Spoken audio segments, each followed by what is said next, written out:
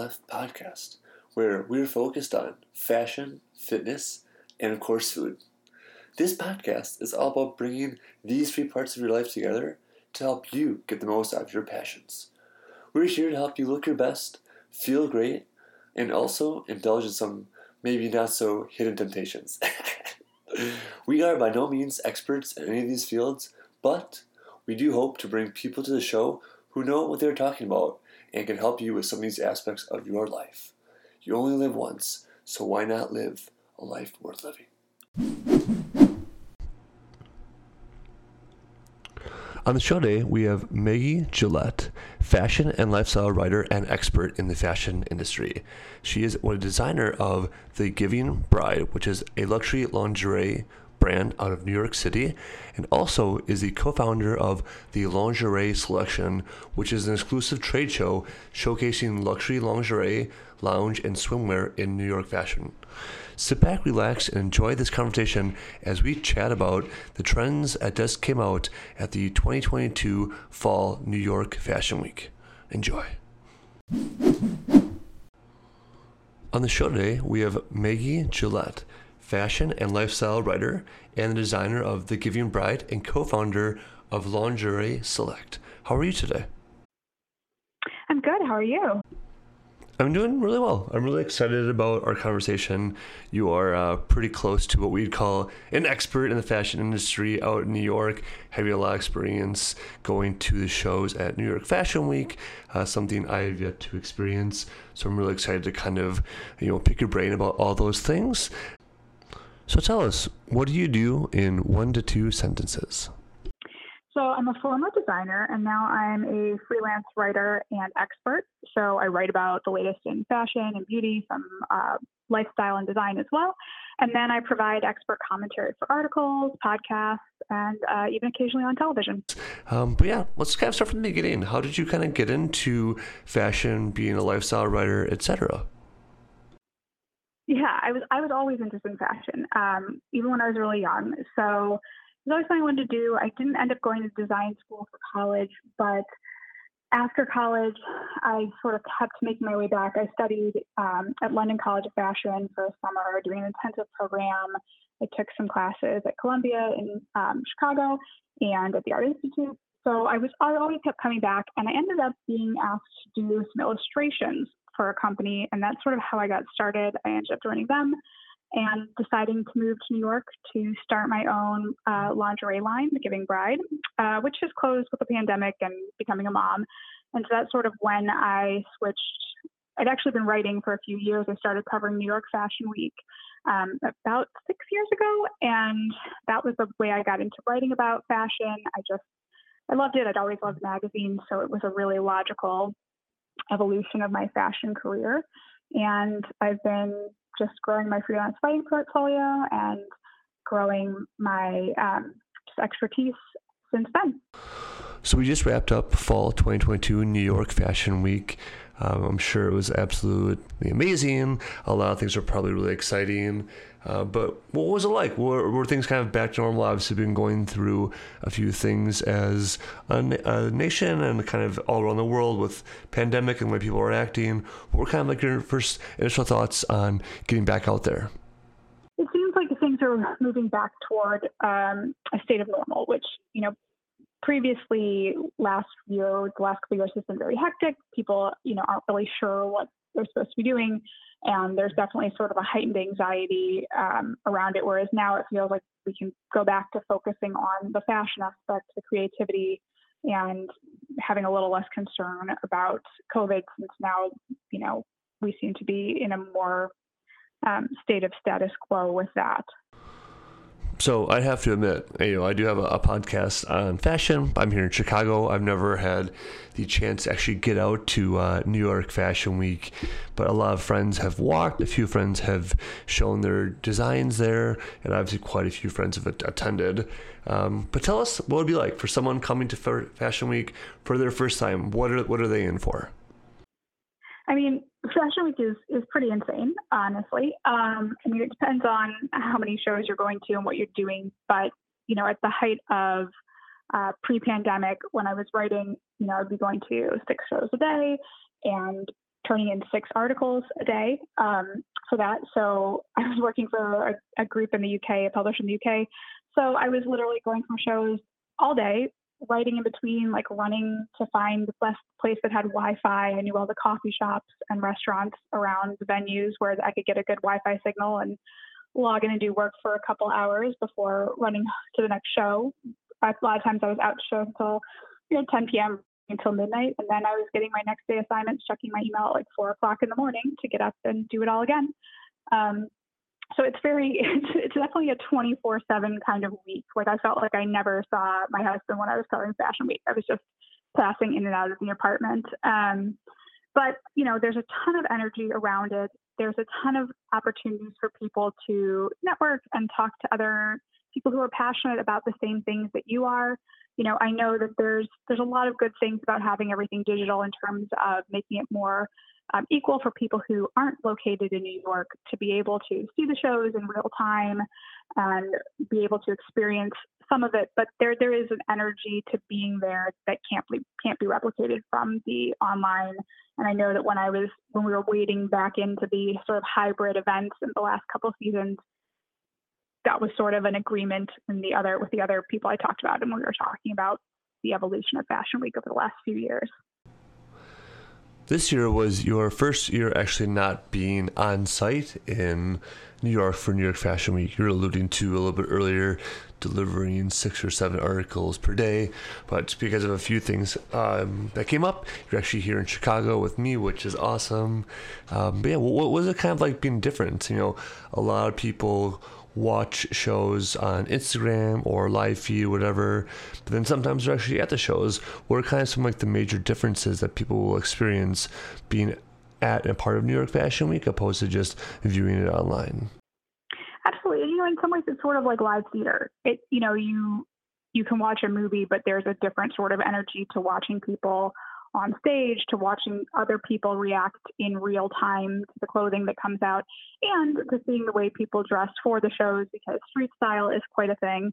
So, seeing people out and about getting photographed in their interpretations of trends in their outfits is always like, it's really a 360 experience of seeing sort of both trickle up and trickle down trends.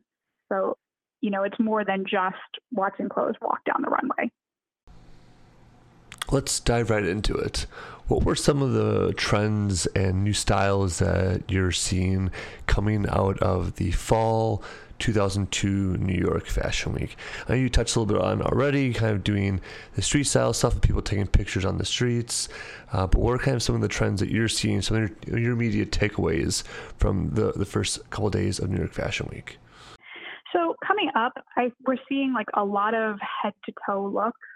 So like suiting with jackets and pants, particularly like a lot of tailoring, which is an interesting trend because the last few seasons has been not at all about workwear, obviously, because most people have been working from home. So this is a real departure from some of the things we've been seeing the last few seasons. The tailoring, the suiting, we're still seeing sort of the evolution of the sort of Barbie core / all pink that we saw at Valentino over the summer. There's a lot of head to toe neon, not just pink, also a lot of other citrus colors, which we saw last spring as well. That's carried through in terms of neon green, neon orange, like very bright, joyful colors. And I think that's sort of reflective of the way people are feeling about getting out and having fun again, and feeling less constrained after several years of a really subdued culture in general. People are ready to go out and kick up their heels a little bit, and these bright color clothes reflect that. And then also, go ahead. Do you think a lot more of these kind of fashion trends, even like streetwear, et cetera, we kind of already touched upon, or even just more business formal, are kind of because people are going back into the offices, or people getting out and about? What are kind of like your quick thoughts there? Absolutely. Nothing in fashion happens in a vacuum. So, people have sort of that same feeling of like, it's time to get out of the house. And then the other thing is sort of the like baggy pants, which we're starting to see as, there's been the whole like move away from skinny jeans.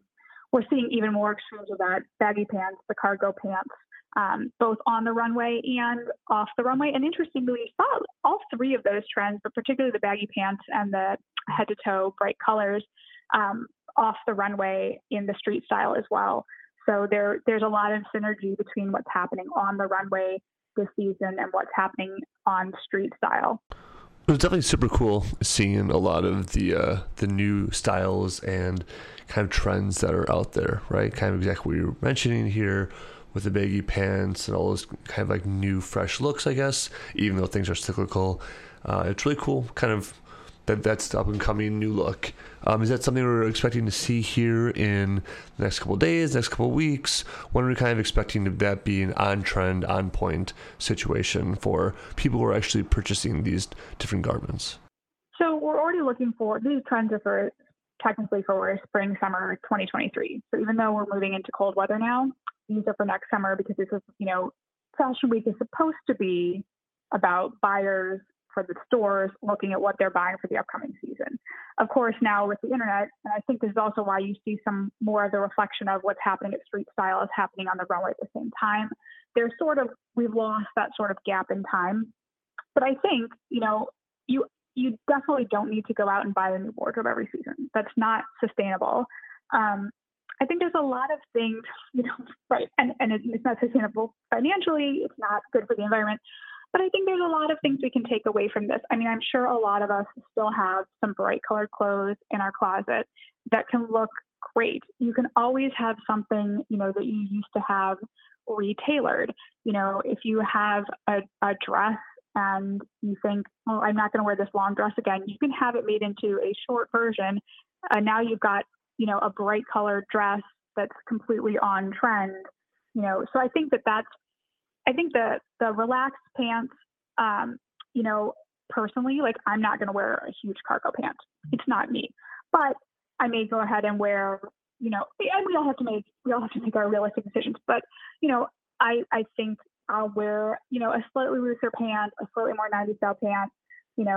I like to save jeans for if they still fit because trends come and go and they're very cyclical. So like, the jeans that you were wearing 10 years ago might be the jeans that you want to wear today. So if you have the space, I always recommend saving like basics like that are high quality. But I think, looking for some bright colors to inject into your wardrobe. You don't have to go head to toe color if you don't want to. You can wear a bright colored sweater with pants you already own, with a skirt you already own, and still have that as a nod to the trend. If you're looking for new pants, I think maybe you want to try a looser fit. And, I think also post-pandemic, people are used to wearing sort of more athleisure. So not only is it a nostalgic trend to sort of the 90s vibe, it also is probably a trend of, nobody's used to wearing real jeans anymore. Everybody's been wearing leggings and sweatpants. So it sort of serves a dual purpose of being a little more loose and casually comfortable as well. People always say, fashion is cyclical, old styles, etc., kind of come back from back in the day. Is that something we're kind of seeing now, or what are kind of your thoughts there? I have some great vintage dresses from the 90s, some pieces from Laundry, which I don't think exists. The brand exists anymore. But I have some silk slip dresses from them that are 20 years old, 25 years old, and they look amazing. And, I get compliments every time I pull them out of my closet. In fact, some of them I even got secondhand. So they're thrifted and they're vintage, and I've had them for long enough that they're vintage again for me. And they come back, and it's a great, sustainable, and inexpensive way. I mean, one of these is a silk dress I got for $10 at a store up off of Belmont. And, it's like a great way to bring back a trend. I love going and checking out what you can find out at a secondhand store. It's a great way when trends come back around to find them at a really affordable price and a really environmentally friendly way. Circling back to the comment earlier about bright colors are really on trend right now, how does that kind of affect people who are actually going to be purchasing different things, trying to fit in with the new up-and-coming on-point fashion aspects and styles right now? Or like, what should people be thinking about when looking at kind of understanding what's going to be in coming, here fall and spring, etc.? So I don't tend to wear tons of color. I tend to have a pretty monochromatic. I wear a lot of black. Even before I moved to New York, I wore a lot of black. So I like a really strong silhouette. Like, I've never met a giant sleeve I didn't like. I love capes. I own more capes than any person you've ever met. I designed capes when I had a line, and they're just, what could be more dramatic? Not much. So I like things that are really extreme. I love a good over-the-knee boot. I love a ridiculously high heel. Something that's going to make someone turn and sort of look and think, okay, that's interesting. It doesn't have to be everyone's cup of tea. I'm sure a lot of people think a lot of things that I've worn in the past are pretty ridiculous. I'm completely comfortable with that. I'm not concerned at all about if someone else likes what I'm putting on in the morning. I like a really strong silhouette. I like something that's going to make people think, even if it's not, oh, I think I should go buy that. But, something that says like, oh, she put some thought into that. She's trying to say something with this outfit. I think clothing can sort of act as that first impression and that sort of ambassador for how you feel for the day. If you're feeling really happy and you're wearing a bright color, you can really channel that. If you're feeling really strong, you can put on like a giant shoulder and people are going to sort of react differently to you. So, I like a good, strong, polarizing silhouette. That's always something about fashion that always kind of intrigues me, I guess, if that's the right word. I know plenty of people that think they're super fashionable, literally go around wearing, I would say it's, a business event in a male outfit, wearing a really nice pinstripe suit, checkered shirt, and then like a diagonal tie, but they're all like super expensive. And so they think, oh, this is fashionable. And then people who like look up to them or just look at it, who don't wear something, they're like, wow, that looks great. I should definitely want to wear something like that. I mean, it makes it feel good, but sometimes it's an eyesore. But at the end of the day, I think, fashion is about what makes people like feel good in their own shoes, right? Yeah, absolutely. Fashion should be all about having fun. Like, you should definitely enjoy getting dressed, enjoy expressing yourself through fashion. So let's hop over to another hot topic in the fashion industry. It's kind of coming up all across runways and brand representation, but just sustainability and kind of where and how clothing is made. What are some of your thoughts kind of in that aspect of fashion? Yeah, I mean, sustainability is obviously a huge issue. I think the industry, smaller brands have actually been sort of talking about sustainability for a while because, sustainability is also a smart business. You don't want to have tons of excess product, and as a small brand, you can't. You can't financially, you can't afford to have excess inventory. So I think, sustainability is really important, and it's gaining more traction, which is great because, you hear companies like Patagonia just divested of their company and it's now all profits are going to go to the environment. That's amazing. There are some companies out there who are doing incredible things towards sustainability. I think it's so important. When I was running my brand, we were made in New York, and we made sure that, our garments were more expensive because we were paying people a good wage in New York City to make them. By far, the biggest expense was paying the people who made our clothing. And I think it's really important that there's so great there's movements like Who Made Your Clothes that make people think about that. Because I think it's easy for us to think with all the technology these days that, a machine just makes your t-shirt. And that's not the case. There's a human being behind that sewing machine. There are people touching your clothes at every point, to create what you're creating. And if you're buying a $3 t-shirt, all of the people who were there to make that probably aren't making a living wage. And I think that's something really important to consider, especially around issues like fast fashion. I really try to buy less things and buy better things and normalize re-wearing things. And I just re-wore like a favorite dress of mine that was, again, a thrifted dress to begin with. And I put it on the other day and I was like, this doesn't fit anymore. So I grabbed a pair of scissors and I cut the belted part off and I changed the silhouette, and great. Now it's like a new dress. And, instead of getting rid of it, I, made it have a different silhouette and it looked like a brand new dress, even though it was a very old dress that I got that was a sample, at a thrift store in New York. So I think, taking care of clothing, I have clothes that are from high school in my closet. Not thinking of clothes as being disposable, I think makes a big difference. And looking a bit into the brands that you buy from, I understand we can't necessarily all buy from there's no such thing as a completely sustainable brand anyway, but, no one is a perfect consumer, but we can think about better ways to consume, and we can think about, do I really need 10 t-shirts, or do I need 2 t-shirts from a more sustainable company, and these t-shirts that are probably going to last 10 times as long as one that's going to fall apart after 2 washes, more than 10 times as long, hopefully, one that's going to fall apart after 2 washes. So I think being a little bit more thoughtful about the way that we consume fashion is really important. A lot of companies throw around the word sustainability, and they say they're doing that, or they're working with that, or that's what their brand's all about.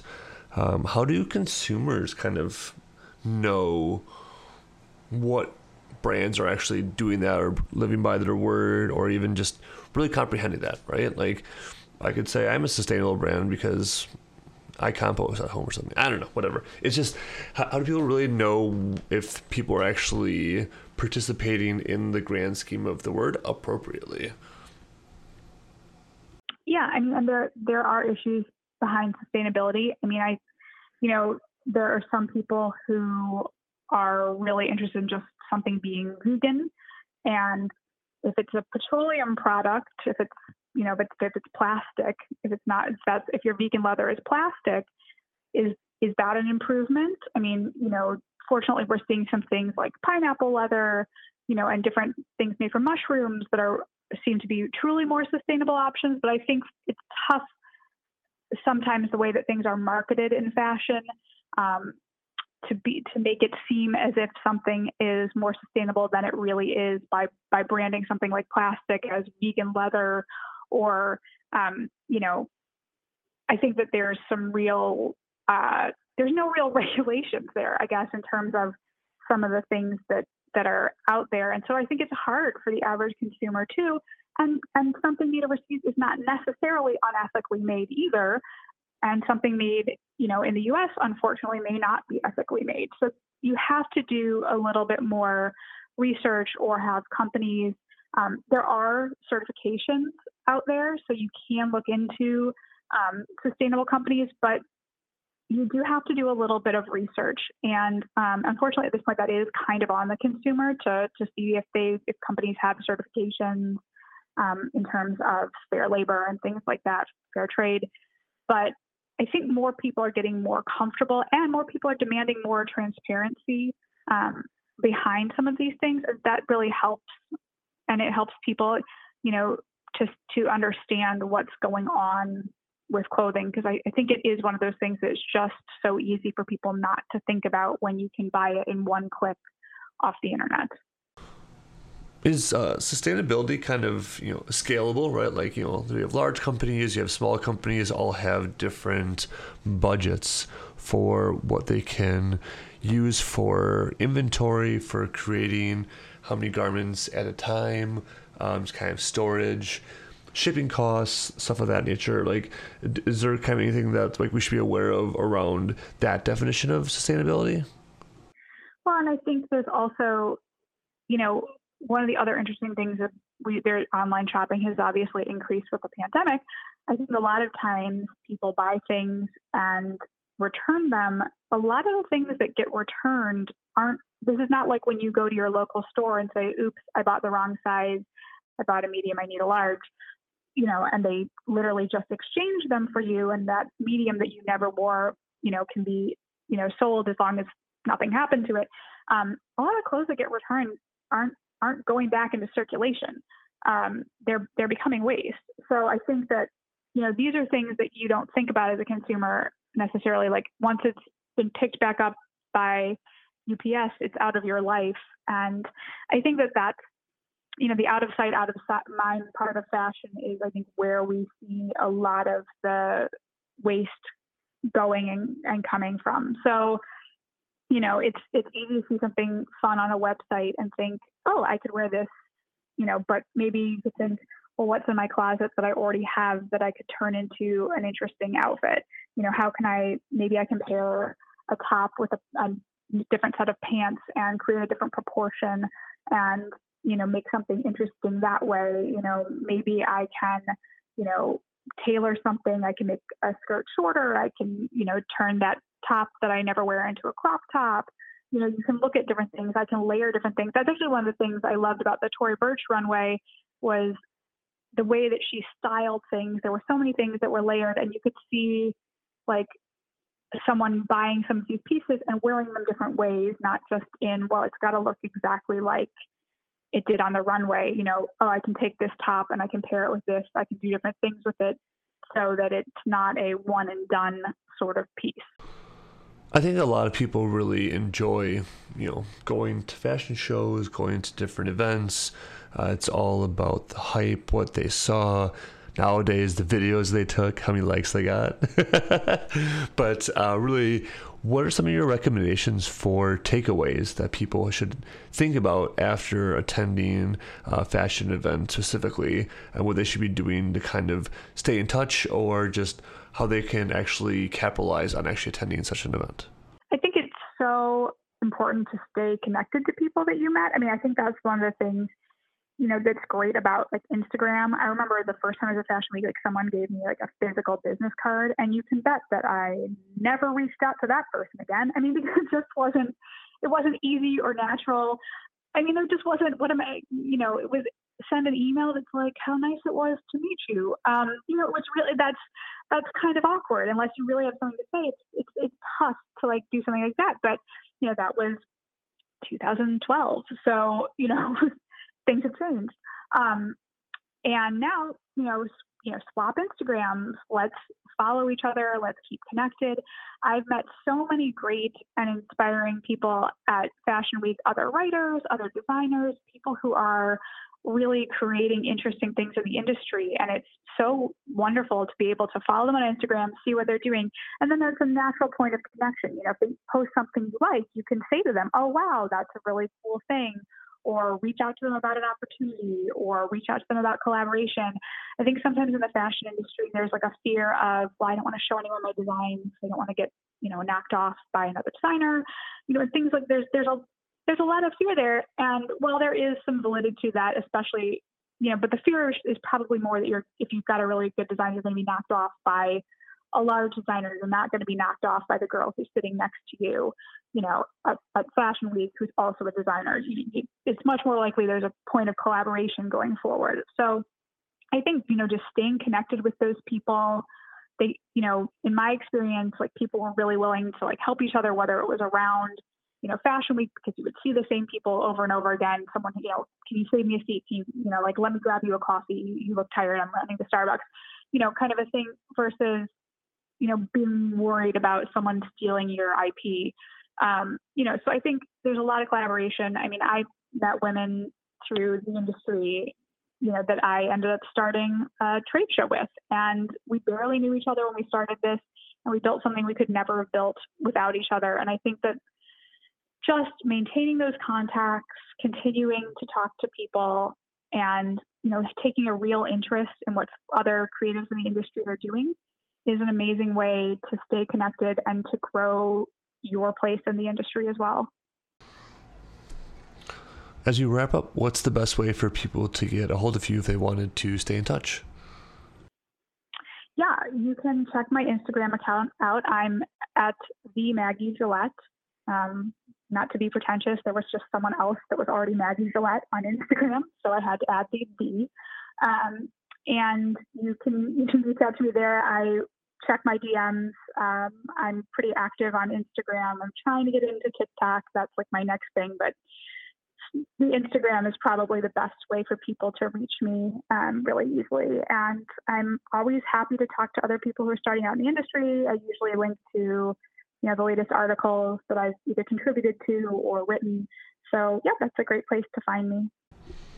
Awesome. Let's wrap with that.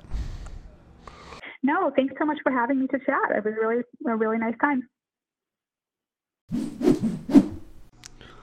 This episode is sponsored by Why Not Petites. Exclusion is so last season. Why Not Petite is a group of petite models breaking barriers and societal norms in the fashion industry.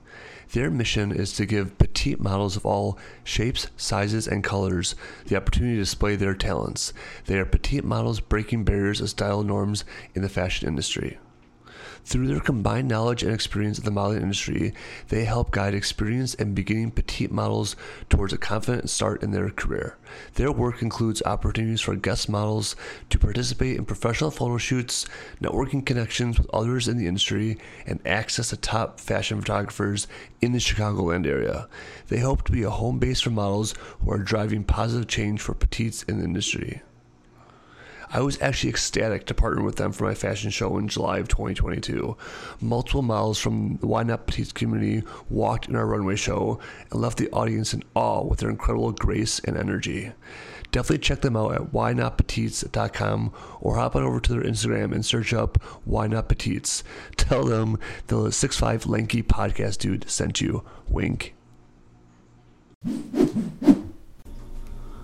If you haven't already, please subscribe to our podcast in iTunes, PodDirectory, or SoundCloud. That way, you'll get our latest episodes sent right to your device when they come out every week.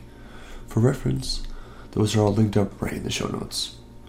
While you're in there, feel free to leave us a review. If you do, all I can say is 2 words: endless gratitude. Writing reviews helps us understand how we can improve the podcast as we all continue along this fun adventure in fashion, fitness, and food.